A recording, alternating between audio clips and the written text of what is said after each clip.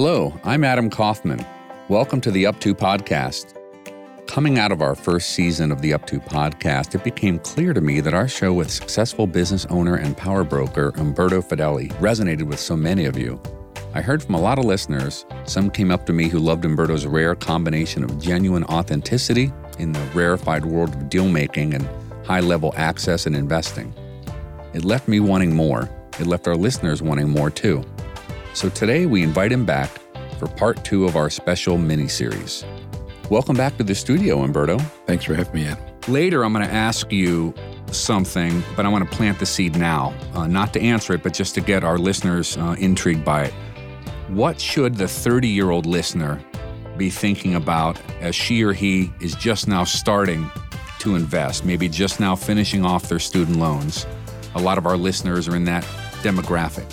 So just plant that seed with you and with them for now, and we'll get to that a little bit later. I think you told me at one point that you've invested in close to 400 public companies over time.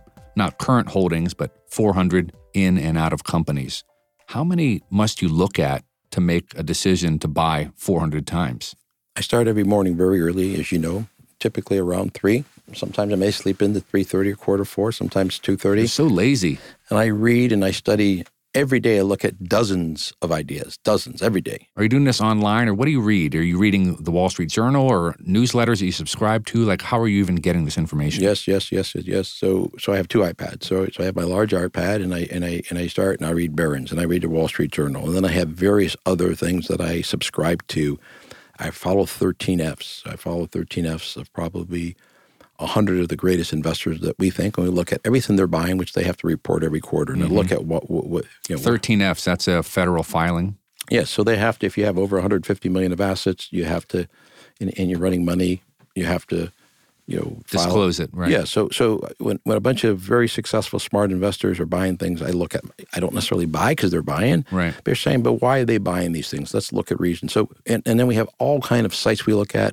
We read research from the various investment firms. We subscribe to some research that we read. Again, thinking about my listeners, let me interrupt if you don't mind. What should the beginning investor read?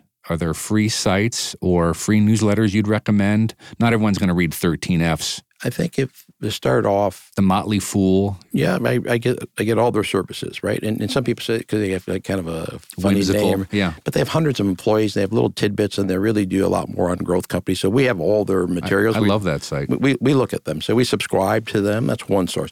I would say Wall Street Journal would be one, and Barron's. Mm-hmm. Those are the 2 that you have to read, I think. I agree. Looking at, just like Yahoo, where you're just looking at business news and you're looking at things like that's going on. And the ratings are on those sites, like Morningstar ratings of stocks. I look at Morningstar. I look at Value Line. I look at Seeking Alpha Pro. So, again, I'm just reading a lot of different things. Right. And then you have to curate and decide. But I look at Forbes and, and I look at various business articles. But if you had to start with 2, I would say Wall Street Journal and Barron's. I agree. Wall Street Journal especially, even the left column alone of the front page, if you only have like 10 minutes, that's a great place to start. But I look at Guru Focus, and it follows, all these great investors. I look at something called Inside Monkey. I don't know that one. Inside Monkey. Yeah, I read reports from friends of mine from Morgan Stanley and Goldman Sachs and look at UBS and Merrill Lynch and then also some people, for instance, there's a great company called Gartner who has thousands and thousands of technology users, and they are tremendous in writing about technology. Right. Now it's kind of complicated. Collection of experts. They're incredible, right? Their stuff is incredible. But then there's people that do the same thing in the real estate industry. So because some people don't like to buy or read research from someone that's in the investment business because they figured, all right, they conflicted. Yeah, they conflicted. They do business and they cover those, and so I like to read all of them as much as I can read about a company. Yes. So I like to read. I like to be very, very eclectic and very open-minded. I'm very liberal in reading ideas, and even sometimes I've also learned, for instance, how not to treat somebody by someone who I didn't like how they treated someone. And sometimes you get an idea from somebody that maybe, isn't somebody you necessarily do business with or do things with, but they may know an industry really well. Absolutely. They may know a company really well. I like blending industry experts, students of the industry and students of the business. So I'll call a friend of mine who is the CEO of a company that's in a certain field. So my business partner, Marty Adams, who started with two branches. He's a banker, right? Yeah, he started with two branches in a little town called Salineville, Ohio. He's a great guy, and he built the bank up to about $18 billion. About 12 years ago, he sold the bank for $3.5 billion. It was a public company. But he's a student of the industry and a student of the business. So I like to talk to industry experts that are operators. Sure. And I like to blend that with investment analytic research. I like both. I like the guys who are the operators because they know the business as an operator. They know every aspect. So you've mentioned, Umberto, seeking out experts in a field. You're in this rarefied world of knowing a lot of public company CEOs. I know a few, but you know many. And when is it okay to talk to them about stocks and not okay? It's an honest question. Well, remember now, they know. So if you cross the line because you don't know, it's their responsibility. Well, you can't act if they happen to give you something that they shouldn't, which they probably won't. Right. You can't act on it. You can't ask them, so what company are you buying now? You can't ask them that. But you can talk to them about how are things going in your industry? What do you see? Okay. How's your business doing, right? They just can't give you anything they're not giving to everybody. Okay. So if it's in their annual report and they're talking about items, they can't talk about, hey, how are your earnings going to be next quarter when you report? So they can't give you anything that is not public and is not open. But I talk to a lot of people who are running private businesses. I actually talk to way more private businesses than I do public businesses. And I talk to them because they're still in the industry. So even though that we bought some REITs, real estate investment trusts, I talk to friends of mine that are in the real estate business that are running private companies. The same principles are going on there. Yeah, I do that with autonomy and autonomous vehicles, which hardware companies are serving that new, still private industry mostly. I talk to probably 90% of the people I talk to are not from the public sector. They're from the private sector. I didn't realize it was that high. Yes, the majority. But I like good operators, students of the industry, students of the business. They really know the business inside and out. They know what's going on. You mentioned a minute ago real estate. Do you make investments in private real estate, buildings or REITs or funds, any real estate? Yes, and yes. Okay. So I have another theory that I call coach theory. Coach theory, okay. If I don't know the sport, which would be, let's say... venture capital for you. Venture capital, I don't know at all. So when there's a field I don't know, then I say, okay, I need to co-invest. Mm-hmm. So to me, co-invest or coach theories, I find somebody that has incredible integrity first. Nothing else matters. I don't care how smart someone is if they can't be trusted, right? Absolutely. After integrity, do they have a proven track record in that niche or in that field? So track record is important to you. Track record in that particular niche or field and integrity. And then I'll invest in a deal with them or in their fund or in their shopping center or their apartment or in private equity. So there, I'm a passive investor. So the power of partnering, again, a lesson for our listeners, is vital when you're stepping beyond your comfort zone of knowledge. Another thing we did well, other than fear and uncertainty, that created volatility and taking advantage, is it a real problem? Is it a short-term problem? Is it a long-term problem? And are you getting painted with the same brush and it's different than everybody else that's getting painted with the same brush? It's the exception. All right, we did that fairly well. We were pretty lucky with that. The other thing we did fairly well that I didn't realize, I wasn't good at very much. But I didn't realize how good I was at knowing who was good, and it was almost never me. So now I feel like I'm going back to school and say, Adam's really good at calculus. So I'm going to ride his calculus coattails. That'd be a different Adam. Maybe Adam would be good in English. But I see your point. But so then what happens is, then I sit there and say, this person has an incredible track record. They have high integrity. They have a lot of experience. And they've done this super successful. Like my good friend Stuart Cole at Riverside. I knew you were going to say him. Riverside. 600 companies. They had 600 companies. Their returns have been incredible. Up to $8 billion now under management, I think. More. Right. I think they're over 8 and just under 9. Wow. And probably 7 or 8 platforms, different industries like healthcare, business services, education, franchise, right? So they have different areas, but they have a track record, right? They look at 4,000 to 5,000 deals a year. And they maybe buy 50 to 75 companies. So they have a track record. They're super successful. They have a great culture. They have a great process. I say they are best in class and first class. We ride their coattails. Now we're passive investors. We're not picking the stocks there. We're picking the coach. They're the coach. They're picking the players, which are the investments. So why do you like, and I'm glad you like private equity, but why can't you make the leap further into risk in venture capital, my favorite asset class? Sure why.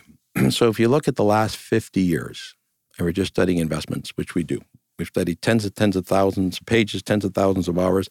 The number one performing asset class by far has been private equity. Mm-hmm.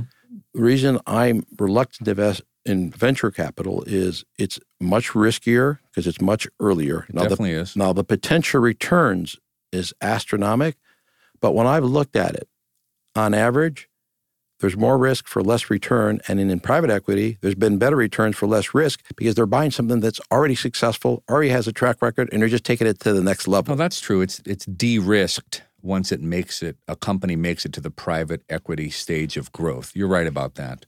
Well, now, the right venture capital could blow things away. But what happens Because a lot of these companies you love and that you've talked about, started as venture-backed, privately owned startups. But I'm horrible at it. So when I look at something, they all look good. I can't tell. Yeah. But when I see something that already has a track record, it's already up and going, right? And it's already moving, right? So Stewart buys smaller companies, and they just take them to the next level, make them bigger and better and sell them for more money. They're already successful. Stewart Cole from Riverside. Right? Mm-hmm. So their niche is they're already investing in successful companies. These aren't turnarounds.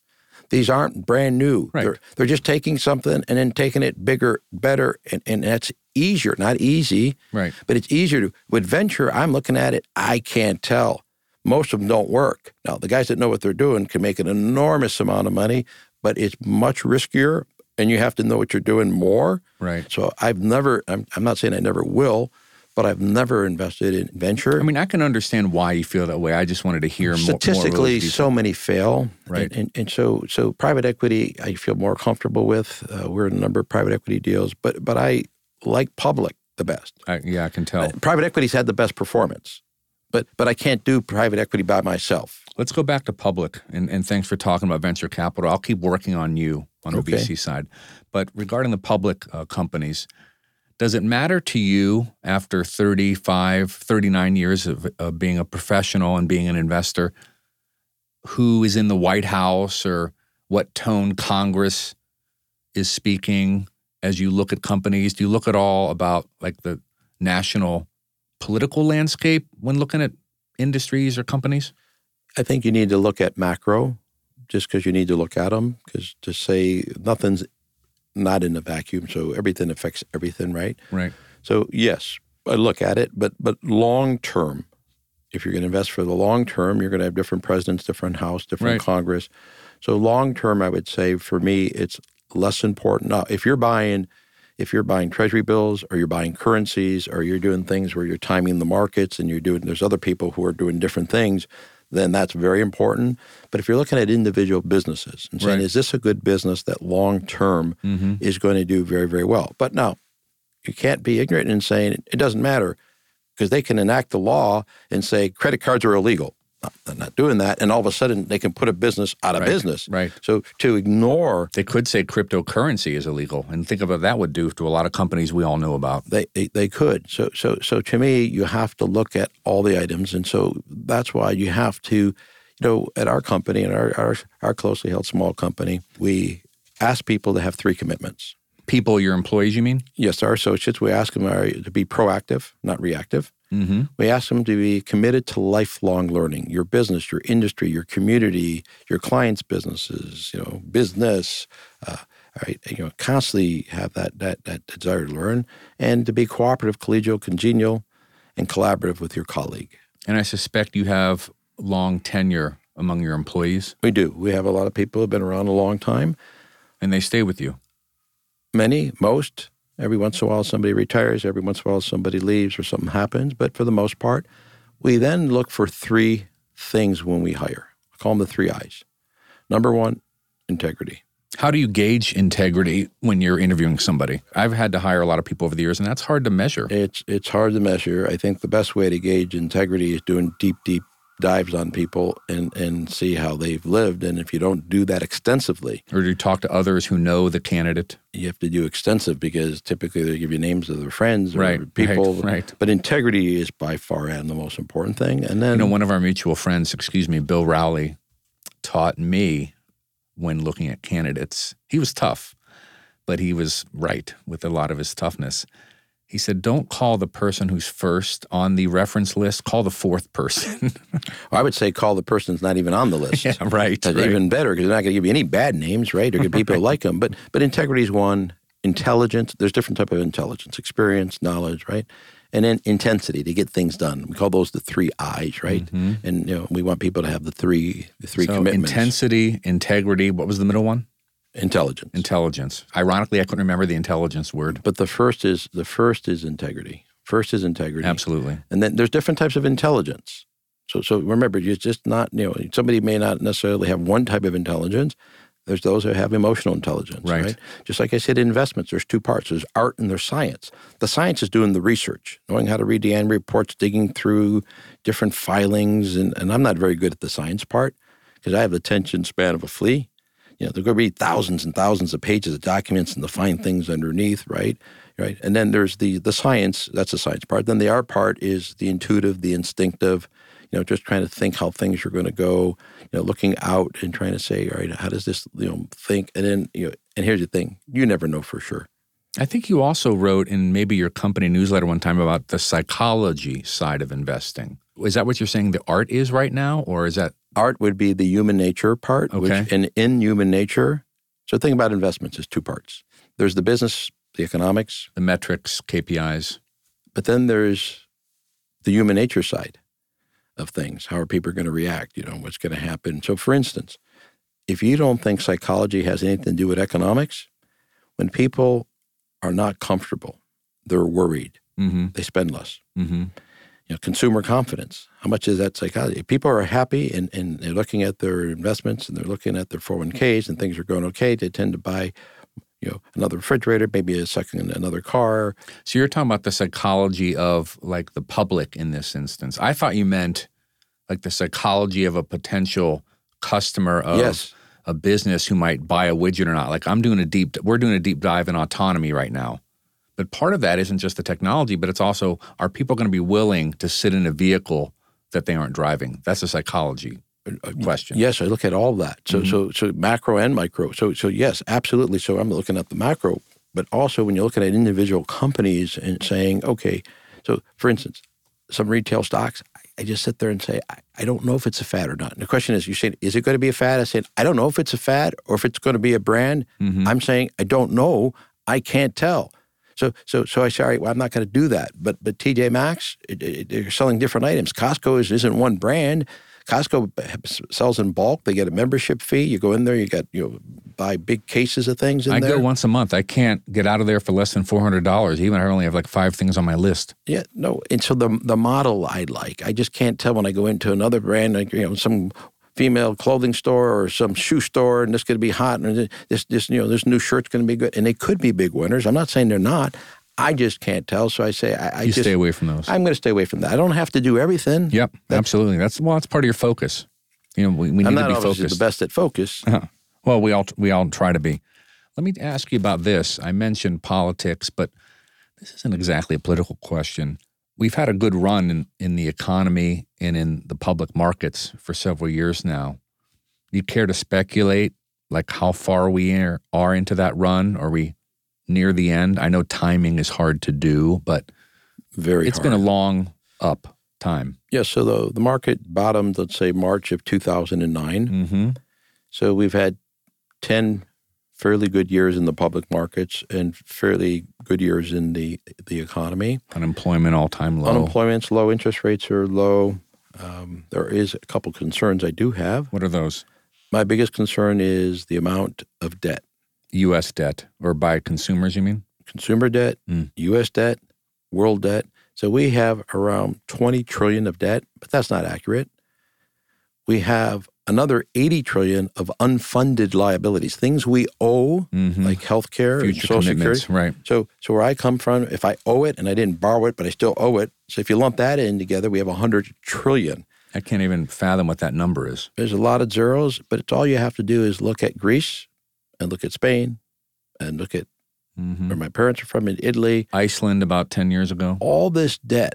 So there was a study that I actually shared from Harvard with our great Senator Portman, and he was very smart on economic issues. Senator Rob Portman, he was the budget director in the Bush White House. Yes, trade ambassador, Dartmouth, University of Michigan, very smart. If you were hiring a man, forget politics for a second, if you were hiring a man to do the job, you would hire Senator Rob Portman. He's a terrific guy. Spectacular. He's fantastic at what he does. And I shared it with him and Speaker John Boehner, and a study at Harvard studied world economies and said, okay, what existed when these economies did well? So forget about politics. Forget about my opinion, your opinion. Right. A lot of times people say, oh, is that your opinion? I said, no, I'm trying to learn what worked. What were the components of the good economy? The economies that did the best cut taxes and cut spending and cut borrowing. So we have cut taxes. That's a nice start. We haven't cut borrowing or spending under any administration. Correct. So under President Trump's administration, our spending hasn't been cut. President Obama, our deficit went up more than all presidents combined. Under President Bush, our deficits went up. Mm-hmm. We are spending more money than we take in. Now, some people don't think that matters. I think sooner or later that is a problem. So I think, back to my question, is it sooner or later that this positive rise after early 2009 ends? I don't know. And I think that anybody... But that's why we invited you on this show, is so you could tell us all in the crystal ball what you're seeing. Well, I'm cautious, but on the other hand, unemployment is low. Interest rates are low. Those are good things, right? Those are good things. Right. And I believe that the trade war gets worked out. Mm-hmm. I've thought that from the beginning. I think it's just the way our president negotiates. A trade war is like two people fighting and saying, you got hurt worse than I got hurt. My daughter said that's not a word. I said it means worse than worse. But do you win if you hurt me more than I hurt you, but we're both hurt? And so ultimately with the trade war, China gets hurt more than we get hurt because we buy more from them, right, than they buy from us 4 to 5 times. But then it will hurt us because then we got to pay more money to buy theirs, and it's still going to affect us. So everyone gets affected. It's just a matter of who gets affected more or worse.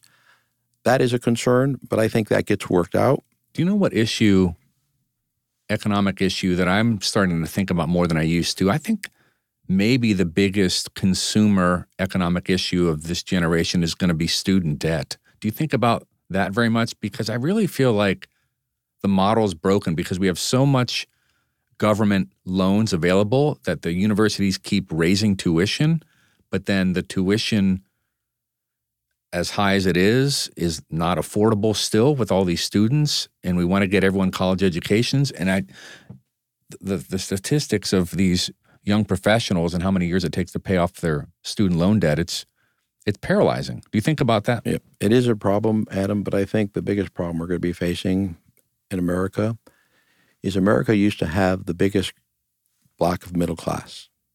And we had a few poor, less percentage, and a few rich. Mm-hmm.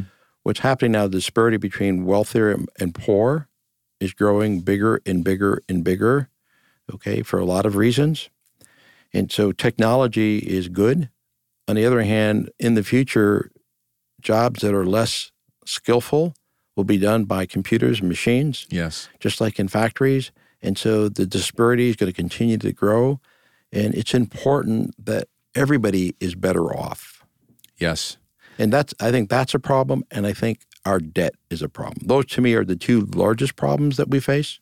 Regarding, and I agree with you, regarding your concern for automation and machine learning and job displacement because of that technology, I had on our Up To podcast last season, Cheryl Palmer. Oh, you met Cheryl. Yes. For lunch. CEO Very impressive lady. Yeah, CEO of the 7th largest home builder in the U.S., and she shared that they turn away profitable projects because they don't have enough laborers or tradespeople to do the work. Selling the project is the easy part. I'd love to see a renaissance of tradesmen or those types of skilled workers learning how to build things, because we're still going to need more homes. And if you talk to people, so if you talk to our mutual friend, Governor DeWine, as he was campaigning, what he heard from business people in the top 1, 2, 3 things more than anything else, that they couldn't find enough skilled help, enough trained help that could also pass drug tests. Right. And so that is a concern. And so think about this. A lot of times people say, oh, you're a conservative, or you're a liberal, or whatever it is. Everything affects all of us. And so what happens is that you want everyone to improve their life, right? So the other day there was a great speaker that we went to hear, and I said, what we really want is not a redistribution of wealth. We want a redistribution of opportunity. I like that. Do you mind sharing who said that? Or no, it's something that I shared. I may have heard it somewhere. Okay. But you gave the speech. No, it was a speaker, and afterwards I was going to ask a question. It was at the City Club. Okay. And he was an incredible speaker, right? An incredible. Yeah, I think you mean Peter Georgescu, who is just phenomenal. Yes, incredible. He wrote a book called Capitalists Arise that's getting a lot of attention on Wall Street and in the mainstream press. Super impressive. Yeah. He gave a super talk, Right. and he's concerned about these things. His life story is remarkable. It's an amazing story. There's no question, and I think he's dead on right on things he's writing about in his book. But also Ray Dalio is also concerned about that. Now, Ray Dalio is worth $18 billion. And he's friends with Ray Dalio, by the way. Well, he is very much concerned about the same thing that I just brought up. And I think what happens is if people would look at everybody and say that's somebody's son, daughter, child, mother, brother, and I've shared this with people, right? And it's maybe not that cool to say, especially when we talk about investments, that we probably need love more than anything else that we need in the world. More love would cure more problems than anything. But debt is a big problem. The disparity between rich and poor is a big problem. Those are big issues, right? And also we have to have well-trained workforces. People have to, that's what learn. I was speaking of, right. Yes, those are all important items. Let me go back to the first question, Umberto, that I planted the seed on early, which was for the 30-year-old listening who wants to delve into investing, what should she be thinking about just starting off? We've talked about some complicated strategies, but what are the basic rules starting to put a little bit of money aside each month towards your savings? Well, I think that's one of the first things. You have to spend less than you make because you can't invest if you don't start off saving. You can't start off saving if you spend more than you make. So you start off saying, all right, you have to pay yourself first. So you have to sit there and say, all right from the top, I need to put some money away. You can't say I'm going to put it away once it's left. So pay yourself means give yourself some savings, not buy more music. Yes. It means, right out of your paycheck or right out of your earnings, as much as you can. Now, into your 401k or whatever you can. As much as you can. Of course, if you can put in 401k and you get a match and it's tax deferred, put as much as you can there before you do anything else. It's a no-brainer. But a lot of young people don't do that. I didn't do that right away when I started. Well, the first thing is spend less than you make and learn how to save. Then you have to invest, right? But you have to save first. Initially, I would not suggest you buy individual stocks. 90% of the professionals do not beat the indexes. Well, that's a great point. I'm glad you said that. Don't start with picking stocks when you get going. You can play around a little bit and do some, if you will, but what happens is that knowledge is so important and you have to learn it. If 80 to 90% of the professionals on Wall Street do not beat the indexes, and you're not a professional, statistically, your chances of doing well are not going to be good. Right. So you no can, offense to all of our friends who are wealth managers. You can start off with ETFs. What's an ETF? Exchange traded funds. So they're very, very low expenses, but they're not managed. They're just a strategy. So you're going to buy maybe the S&P 500, the 500 biggest companies, or the Russell 2000, or they're just a strategy, but there's not management. Now, mutual funds is another way. It's a collection of public companies. Collection of public companies where there's management involved and there's strategy involved and someone's running them. There's usually a fee for that, right? Beyond what you There's invest. a fee, and of course you don't want to buy the loaded funds where you're paying a big commission and the expenses that are in the 12B1s, 12B2s, or the 12B, whatever they're called, I think 12B1s, right? But good managers of the good funds and good managers of the investment houses long-term should outperform, but 80 or 90% don't. It's very hard. So you start off just saving money, and then after you get a discipline to save money, start investing in some mutual funds or some managers or some investment companies. My first mentor, you mentioned mutual funds a few times. My first mentor in investing, his name's Chad Brenner. He taught me, Adam, if you want to invest in mutual funds, just to give you a different thought here, but I think you're going to like it. He said, just invest in Berkshire Hathaway B shares. It's 70 or 80 companies. There's no management fee. It's broad-based industries. So I took that advice. So I'm a very modest Berkshire Hathaway B shareholder. I happen to own Berkshire, had for years, but let's talk about Berkshire as an example. They have not beat the S&P index in the last 10 years. Yeah. Now think about it. One of the greatest investors, if not the greatest investors, part of it is he has too much money, but he has not beat the S&P index. So when Warren Buffett hasn't beat the S&P index in the last 10 years, okay, it's not easy to do, right? Now, again, he's very close to it, but it is like a mutual fund. Mm-hmm. There's other companies like that. They aren't the only one, right, where you can buy their company, and when you buy their investments, you're getting a collection of businesses. Yes. So there's different ways to do that. The one thing I found is, again, you don't have to know everything. You just have to know people who do know. If you read, you can learn a lot. And if you ask questions, the other thing I find out is very successful people, you'd be surprised how often they want to help somebody younger. They want to teach you what not to do. Good point. And so don't be afraid to ask questions of your more senior or more veteran investors. Someone who's super successful, it may be a friend of maybe one of your friend's dad, or could have been somebody that you That's why we brought you in here, because I wanted you to share. I think the question about what are you reading or what the person who's starting out should read is really important, Umberto, because for me, different scenario, but I don't know anything about wine. So every time I try to learn about wine, just to be conversational, any magazine I pick up or any website I go to, there's all this assumed knowledge that it's so intimidating to get started. I feel like a lot of people feel that way about investing. So that's why I think your thoughts about the Wall Street Journal or the Motley Fool really matter, because where do you get started? Where is it not intimidating? And you just said maybe just asking an expert. Yes, I would say the Wall Street Journal and Barron's would be my first two. Yeah, Barron's gets pretty heavy. You can get heavy, but there's a lot of little short tidbits, right? Okay. And little things you can read. But also there's just so much material out there. So reading is one of them. Now, some people have no passion for investments. Right. Where they're just not fascinated by it. It just doesn't turn them on. It isn't fun for them. So for me, it's a combination of a hobby, because I like it. It's also a way I socialize, because I have a lot of friends and we share ideas and we bounce things off each other. So it's a social thing. It's a hobby. It's a passion. And it could be fruitful. Well, it could be, but I don't happen to like fishing. I don't like it. There's nothing wrong with if you like it. I don't golf. I don't golf. I don't have any interest in trying golf, okay? Mm-hmm. I don't have any interest in most of the things. I go to sporting events. I have a hard time even paying attention. And I have nothing against it.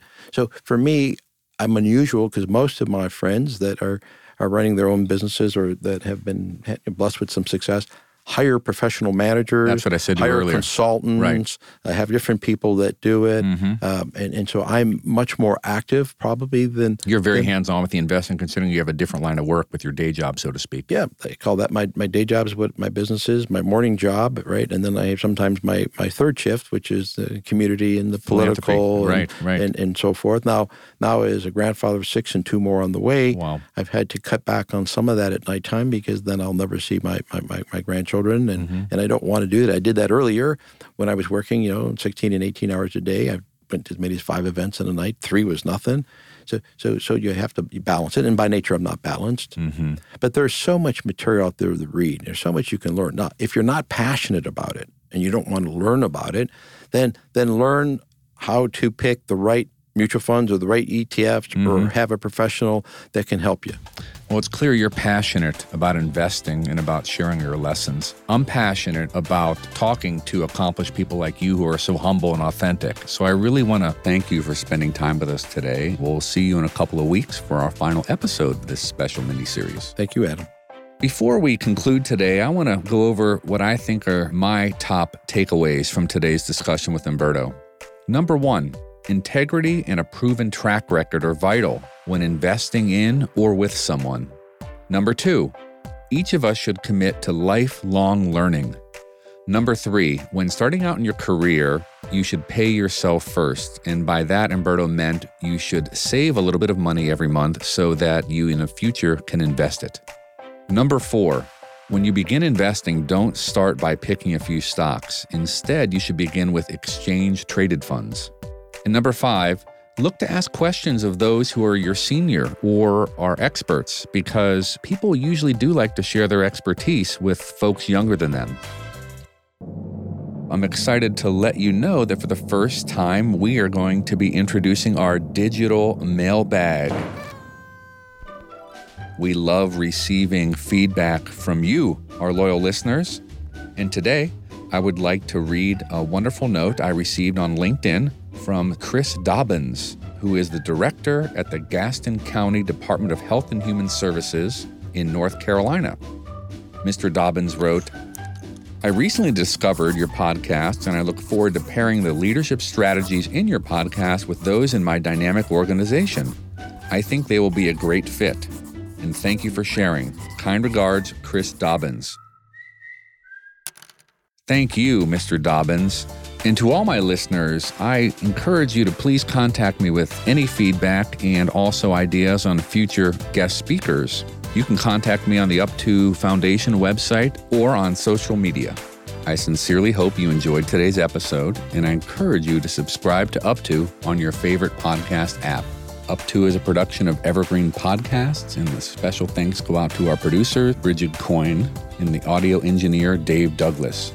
I'm Adam Kaufman. I'd like to thank you so much for listening to the Up2 podcast.